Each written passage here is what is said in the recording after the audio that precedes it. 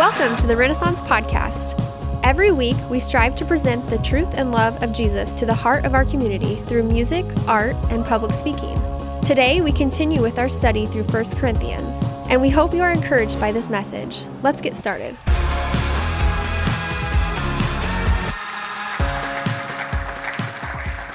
Well, good morning, everyone. Welcome to Renaissance. My name is Jeff. I'm the lead pastor here at the church, and so it is my pleasure and honor to teach us today from the Bible. So if you have a Bible with you, I would ask you to turn your attention to 1 Corinthians chapter 15. 1 Corinthians chapter 15. If you're visiting with us, just know this. This is kind of how we work our way through the Bible at Renaissance. We pick a book, right? And in February, we started a study in 1 Corinthians, and we've been just working our way through chapter by chapter, verse by verse, if you will. And so today we find ourselves in the 15th chapter. We'll read verses 1 through 11, and we're getting close to the end. Who's ready for the end of 1 Corinthians?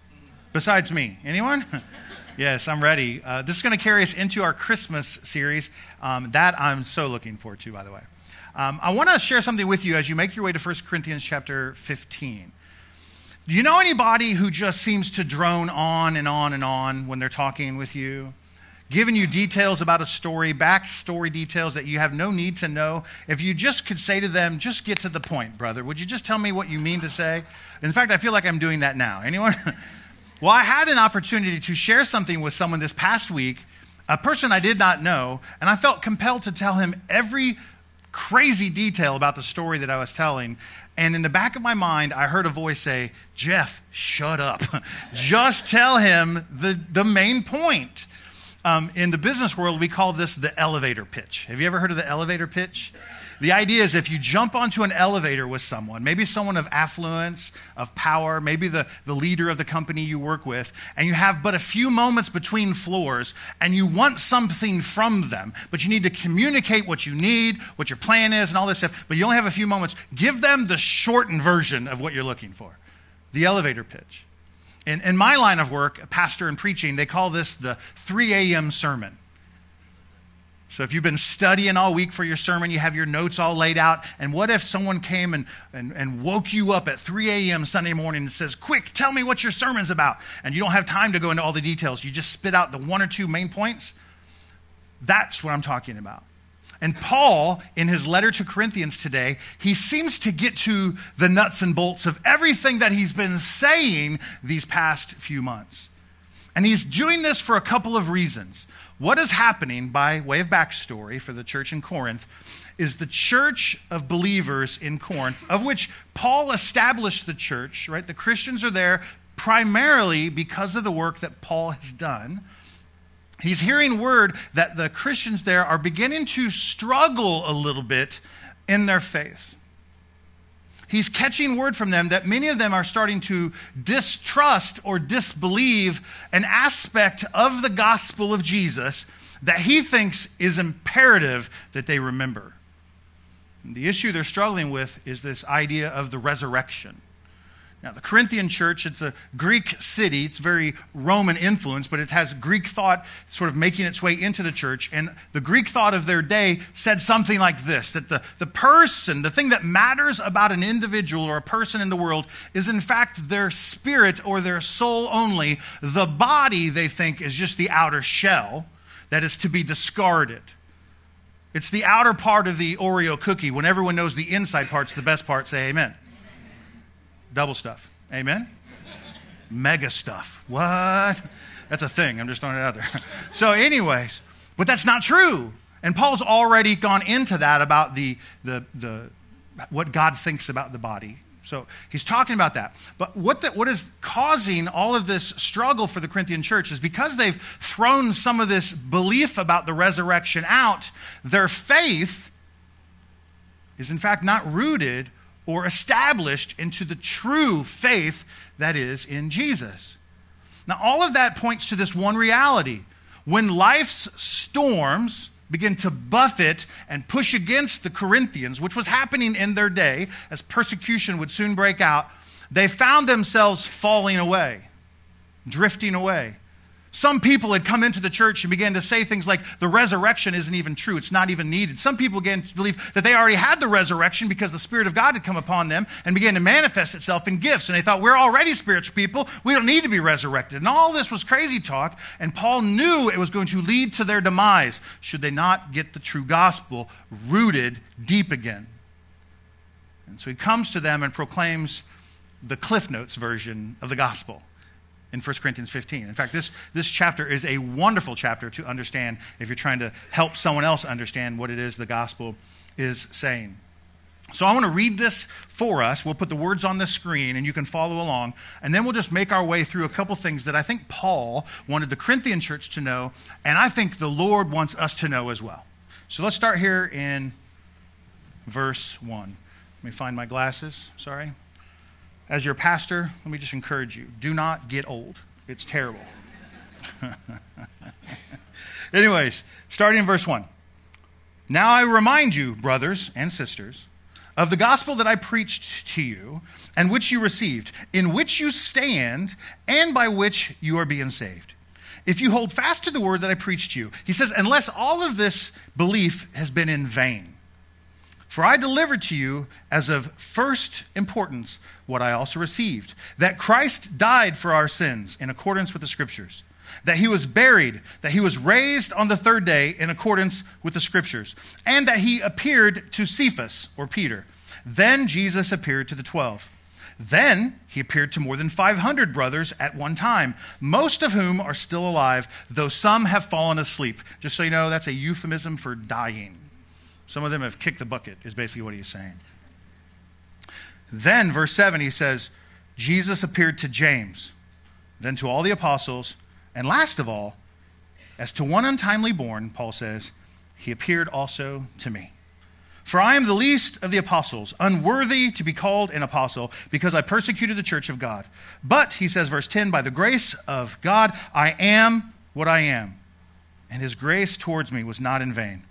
On the contrary, I worked harder than any of them, though it was not I, but the grace of God that is with me. So whether then it was I or they, so we preach, and so you believed, he says. Let's bow our heads and pray. Lord God, we come before you today seeking guidance. All of us are bringing things in from the outside that can distract and dissuade and even disrupt our understanding of what's taking place today. So I just pray in Jesus' name, by the power of the Holy Spirit, the Spirit who is here and with us, that he would open our eyes and our ears to see and to hear, that he would soften our hearts to receive the words of God, and they would implant deep inside of us, and they would be helpful to us. God, I thank you for our time together. May this be more than just an intellectual exercise, Lord. May our faith be encouraged. May our spirits feel comfort. And God, I thank you for everything that you're doing. In Jesus' name I pray. Amen. Amen.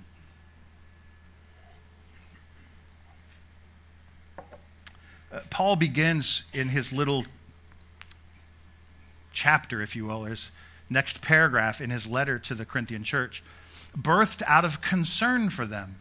And he says in verse 1, he says, I want to remind you of something.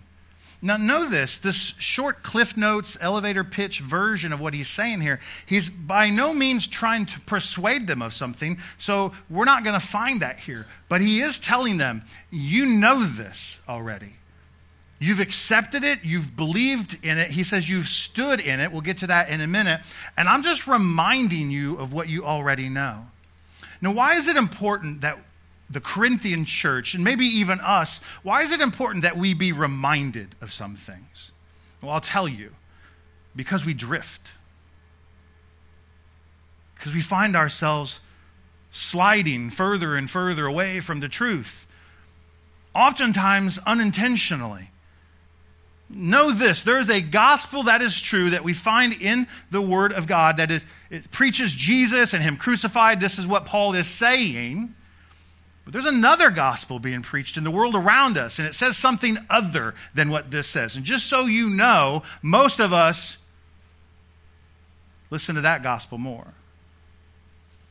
Most of us listen to what the world or the culture around us says our life should look like. Most of us listen to what others say about our relationship with God and what it's supposed to really look like, more so than what God has to say about his relationship with us. And so Paul, in his loving pastoral heart, he comes alongside and lovingly pushes them back in their lane and says, no, remember this. This is where we started. This is what you believed, and this is what you've been standing in for a while. This talk that the resurrection doesn't exist, this talk that the resurrection has already taken place is foolishness. Don't believe that. Because if your faith is built on that, and that's not true, when life storms come, it will overtake you. It will push you down, and you will find yourself further and further away from where God is. So he says, I want to remind you of these things. I was thinking of this.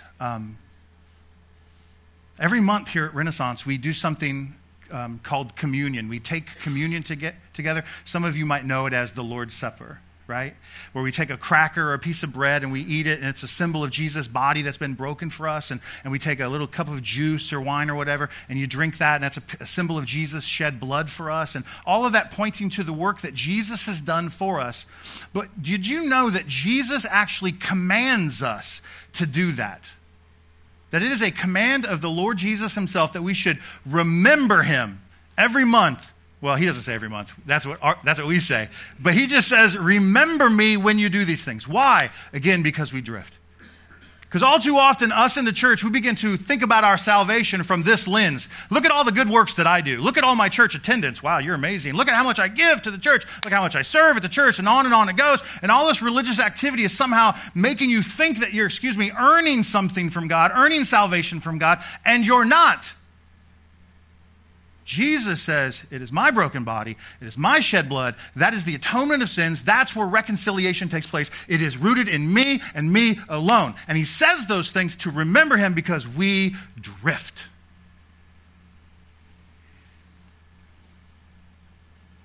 Even now, I can only imagine some of the things that you're bringing in with you today. Some of the difficulties, some of the challenges, some of the upsets, the hurt that you're bringing in, wondering, this talk of God being good, is he really? This talk of God being powerful, can he really help in this situation? And on it goes. This talk that God is good and loving, I don't know that I believe. And Paul just says, listen, you have been instructed by something that is not true. Remember. And he pulls them back to the truth of the gospel.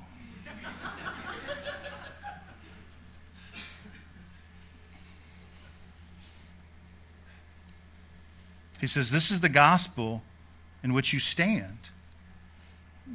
May I remind you, this is not just an ascension to an intellectual ascension to some doctrines of ideas or thoughts that they've believed in. This is something altogether different. In Paul's day, to become a Christian meant that you stood in opposition to what the world around you was saying. In our world, we can be Christian and sort of hide in the culture around us. Not in Paul's day. We studied early on in this book that they would oftentimes meet in secret, because if the Romans found out, or if the Jews found out, there was great persecution coming against them. And he says, you were so bold to stand in faith and proclaim Jesus Christ, and now all of a sudden you're changing your opinion on the tenets of the faith, the resurrection of Christ? I warn you, don't do it. That's not the gospel. That gospel won't help you. That gospel can't help you. He says, I've delivered to you, verse 3, as of first importance, that which I have received. Know this, Paul, who is responsible for over 2/3 of our New Testament, right? If you look at the New Testament, 2/3 of it was penned by this dude, Paul. He wrote it. Now, he was a brilliant man, one of the most brilliant people to have ever lived, some say. And God took his historic Jewish understanding of who God was, saved him through Jesus Christ, and then Paul used all of his understandings of the Old Testament scriptures and the Holy Spirit, and he began to write things down that has then since shaped Yes, shaped our theology and understanding of who God is. But when it comes to the gospel, the atoning work of Jesus Christ, it didn't come from Paul. He says, this isn't even my idea. He goes, I brought it to you as it was given to me. You know who gave it to him? Jesus did.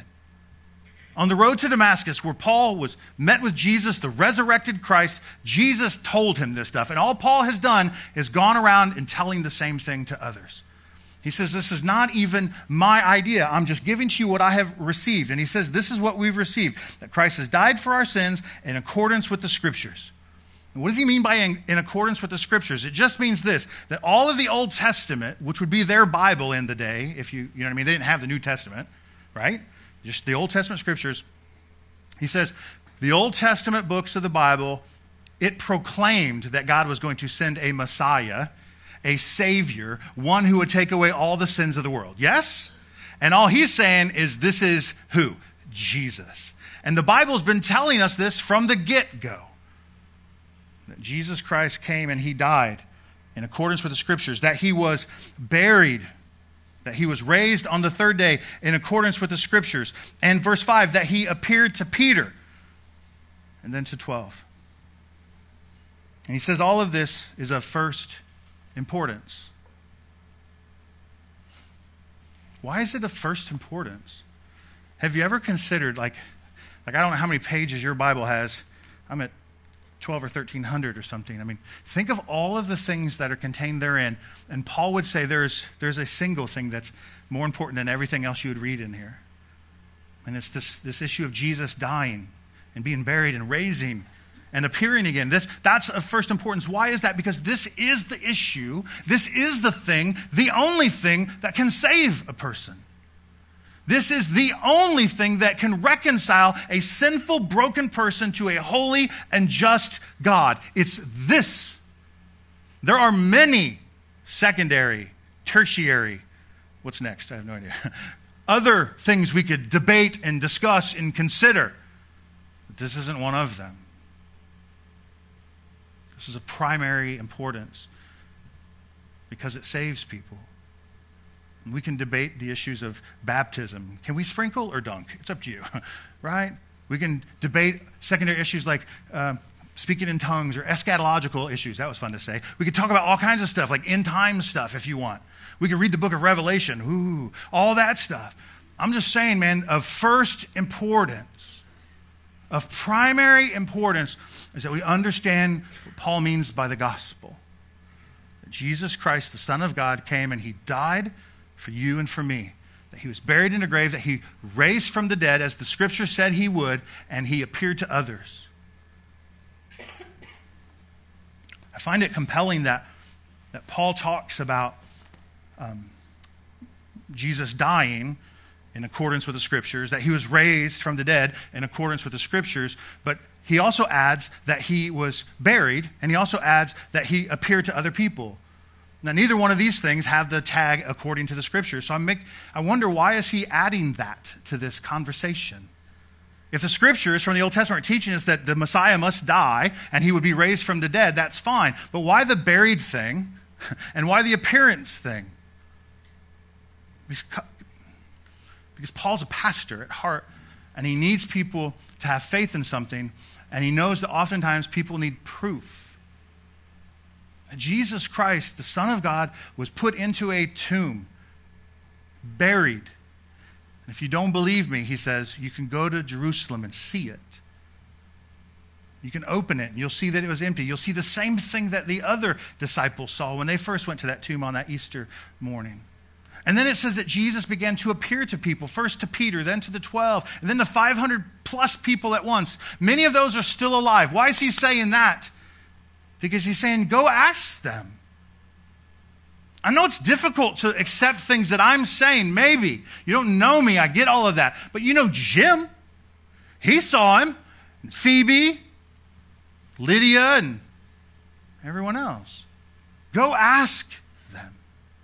Why is this important? Because their faith has to be rooted in the truth. Their faith has to be rooted in what happened with Jesus.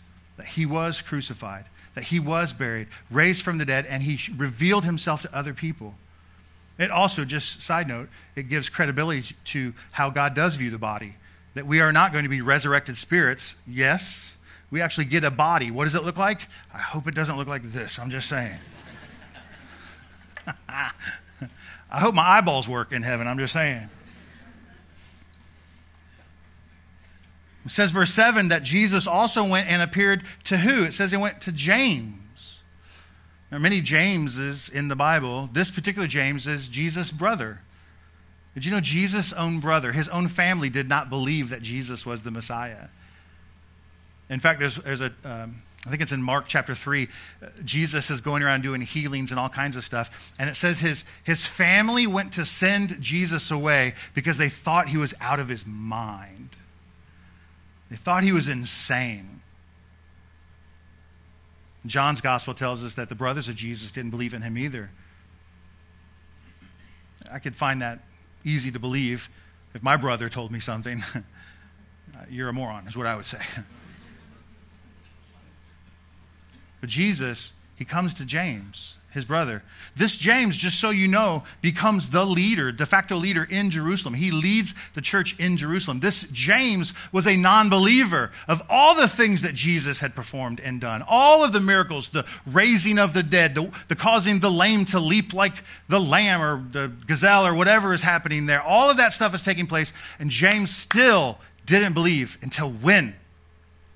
When he saw his brother raised from the dead. When he saw Messiah, the Christ, Jesus, raised from the dead. And he came to James and he revealed himself to him. And James went on and did these great things. Then he appears to the apostles. And last of all, Paul says, he came to me. One untimely born, he says, Jesus came to me. He says, I'm the least of the apostles. I'm unworthy, he says, to be called an apostle.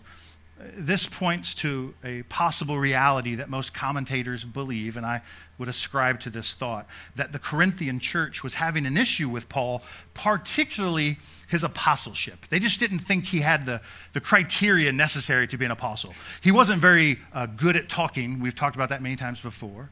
And some other things. They didn't like some of his decisions that he was making for the church. But hear me. He's an apostle. He affirms his apostleship right there. I am an apostle, right? But I'm the least of all apostles. Now, why is this happening? I wonder if it's not false humility. Everyone knows we should be humble, right? We just don't do it very well. Oh, I'm the only one. What kind of church is this again? No, most of us don't really choose the way of humility and humbleness. Most of us try to be braggarts and cocky and boastful sometimes. The Bible tells us quickly that God, in fact, doesn't like proud people, prideful people. You know what the Bible says that God does to prideful people? It says he opposes them. I want you to picture like a dad with a little bitty kid just trying to get his way, and the dad's just holding him back by his hand. That's a picture of what God does whenever we act in a way that is not humble, that doesn't have the evidence of Christ's meekness and humility in our lives. Whenever we're trying to do something out of a place that's not from him, he resists us. It says he exalts the humble. Who wants to be exalted? You and me, that's it. That's all we got. Yes, I want God to use me. So I wonder if Paul is not coming from a place of false humility, or, and this is what I really think, if you want to know, I wonder if he's struggling with his past. He says, I'm the least of all the apostles. Unworthy, he says. And why is this? And he adds this phrase right after that, because I persecuted the church of God. And by persecute, I don't mean he slandered them on Facebook. Look at all them Jesus Krispies, whatever. Like none of that stuff. It meant he went to arrest, to put to death those people who said they followed Jesus Christ of Nazareth. I wonder if his past isn't getting in the way of what God wants him to do. The least of all. I'm unworthy of all of this. But his next line, he says, but by the grace of God, I am what I am. I want you to pause and consider how many of us would disqualify ourselves based on our own works, right? Don't raise your hand or nothing. I think we all know we're all disqualified from the things that we do. Like if God is going to pick someone and use them to do some great things, if God is going to use Jesus to save someone, it's not going to be us, right? It's going to be someone else who's greater than us. Because on our good days, we're still terrible. You know that, right? It's a hard pill to swallow. But hear me, the Bible tells us that even on our best days, when we're firing on all cylinders, when we're doing everything right, when like you don't kick puppies, you recycle, you know what I'm talking about? Like the good days, maybe even no speeding, although that's up in the air. I haven't seen that in the Bible, so I don't know about the speeding thing, right? Even on our best days, the Bible tells us that our works are filthy to the Lord. So we're sunk then. So we're all disqualified. I mean, I don't even need to go very far back in my past to disqualify myself. Anyone? I mean, I can go back a couple days maybe even this morning. You're driving in, having a fight with a wife, and then you come in, you do the church face. Hi. Hello, everyone. Everything's perfect in my life. How about you? You know, and your kids are driving you insane. Not mine. They're in the room. I would never say that about them. I won't tell you where they're at, but they're sitting right over here. We put on this front. And so there are people in the room who literally have devoted themselves to Jesus, and they're struggling in faith to believe that he's good. Hi. How are you guys? Yes, going well. I'm a little tired, but things are great. Thanks for asking. But they're not. You read passages like this where God calls someone like Paul who persecuted, murdered people who followed Jesus, and then God, by some infinite wisdom, chooses him and uses him for his good. I wonder if Paul's not wrestling with his past a little bit. I wonder if you and I don't walk around like that sometimes. Man, God could really use those people and those people because they're together people. They got it going on, people. But not me. I'm just lucky to get invited to the dance. You know what I'm saying? Like I'll just sit over here in a corner, don't mind me. I can tell you that's not how God sees you. It's not how God saw Paul. And why is this? He said, again, it's by grace, the grace of God, I am what I am. And what is he exactly? He's an apostle, called by him to do something. Yes, the least of these, but he's still called.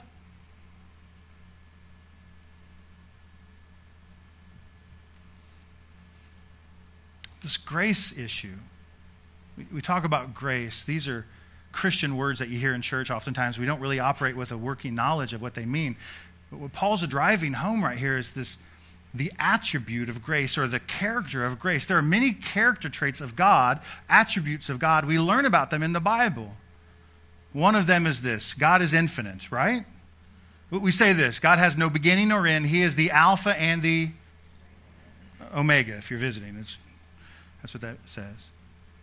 It says that he's immutable. There's an attribute of God. He is unchanging. What he was yesterday, he will be tomorrow. What he was 1,000 years ago, he will be 1,000 years from now. He never changes. God is self-sufficient. Did you know that? Which just means this: he needs nothing to get along. Wait for it. Even you. You hear that? He is self-sufficient. He maintains himself in perfect order, and he has no need of anything, including you and me. And yet, in his great love, he chooses us. Oh, he wants us. He doesn't need us. He wants us. talk about the character traits of omniscience. He knows everything. He's omnipresent. He's all places. Omnipotent. He is all powerful. There is nothing he cannot do. Speaks about his mercy. When we deserve something, he is merciful to not give us what we deserve. Say amen. And then his grace. Undeserved favor. Unmerited favor. Paul stood in opposition to the work that Christ had done and was going to establish on the earth. And God's grace says, I choose you anyways. You're mine, he says. I think the same would be true for many of us in the room. That he knows the past. I mentioned he's omniscient, right? He knows everything. So the things that you don't think your neighbor knows or your spouse knows or your best friend knows, God knows. And he chooses anyways. Do you hear that?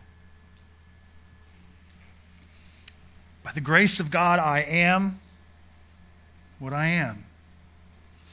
And his grace towards me was not in vain. I pray that for you, and I pray that for me, that God wouldn't hear, that the broken body of his son Jesus would not have been wasted upon you, that his shed blood would not have been wasted upon me. He's done that for us. And with faith in him, we enter into that covenantal relationship with him, as Joe mentioned earlier, and he remains with us, even when we don't want to remain with him. And all of this is driven by grace. We don't claw and hold on. He does this. And I pray that it's not wasted upon us. He says, I've worked harder, blah, blah, blah. There he goes boasting again. Whatever. But verse 11, he says, whether then it was I or they, speaking of other apostles, all I know is this. So we preach, he says, and so you believed. And he's just saying, just believe in the true gospel. Christ, the Son of God, came and died for you and for me. Which is so scandalous, don't you think? I mean, sometimes we just get to this idea, yeah, I'm kind of okay. I can see why God would maybe die for me. But there are people you truly do not like. And they might be sitting right next to you. I don't know. But may I remind you that Christ died for them too.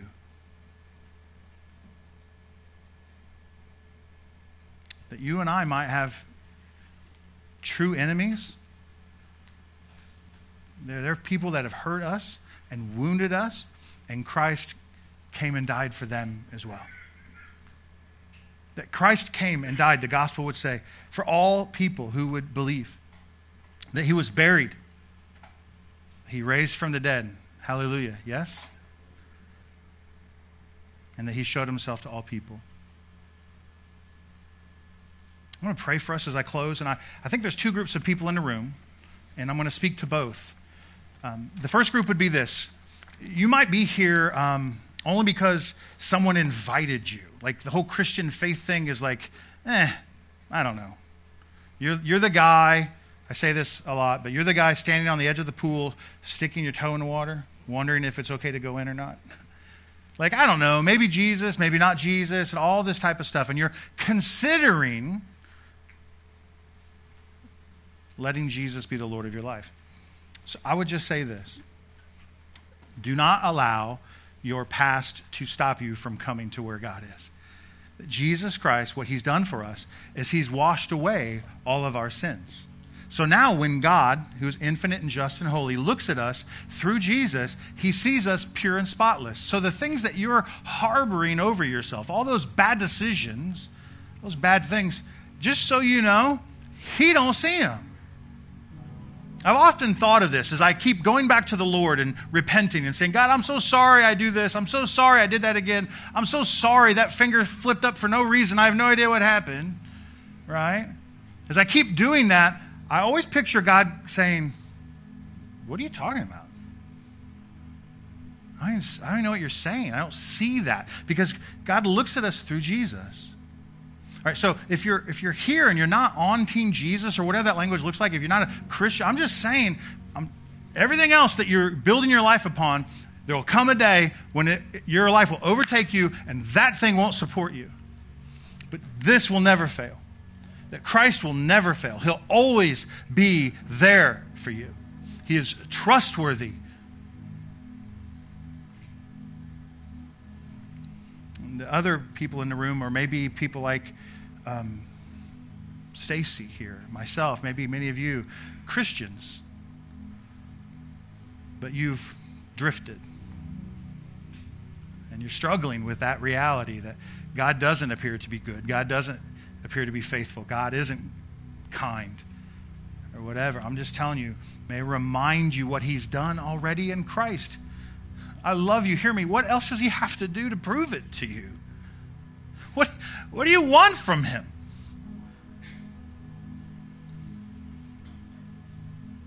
The ultimate price has been paid for us. God, I pray, God, I thank you for our time together. I just pray that you would come and speak to us and help us either come to faith for the first time or maybe come to faith again for the first time, God. Remind us of everything that is available to us through Jesus. God, it is not our works that brings the remission of sins or the atonement that's needed for us, but it is your Son, Jesus, who's done all of that for us. God, I pray that we make that the primary issue of our life, that we have the faith to believe in that.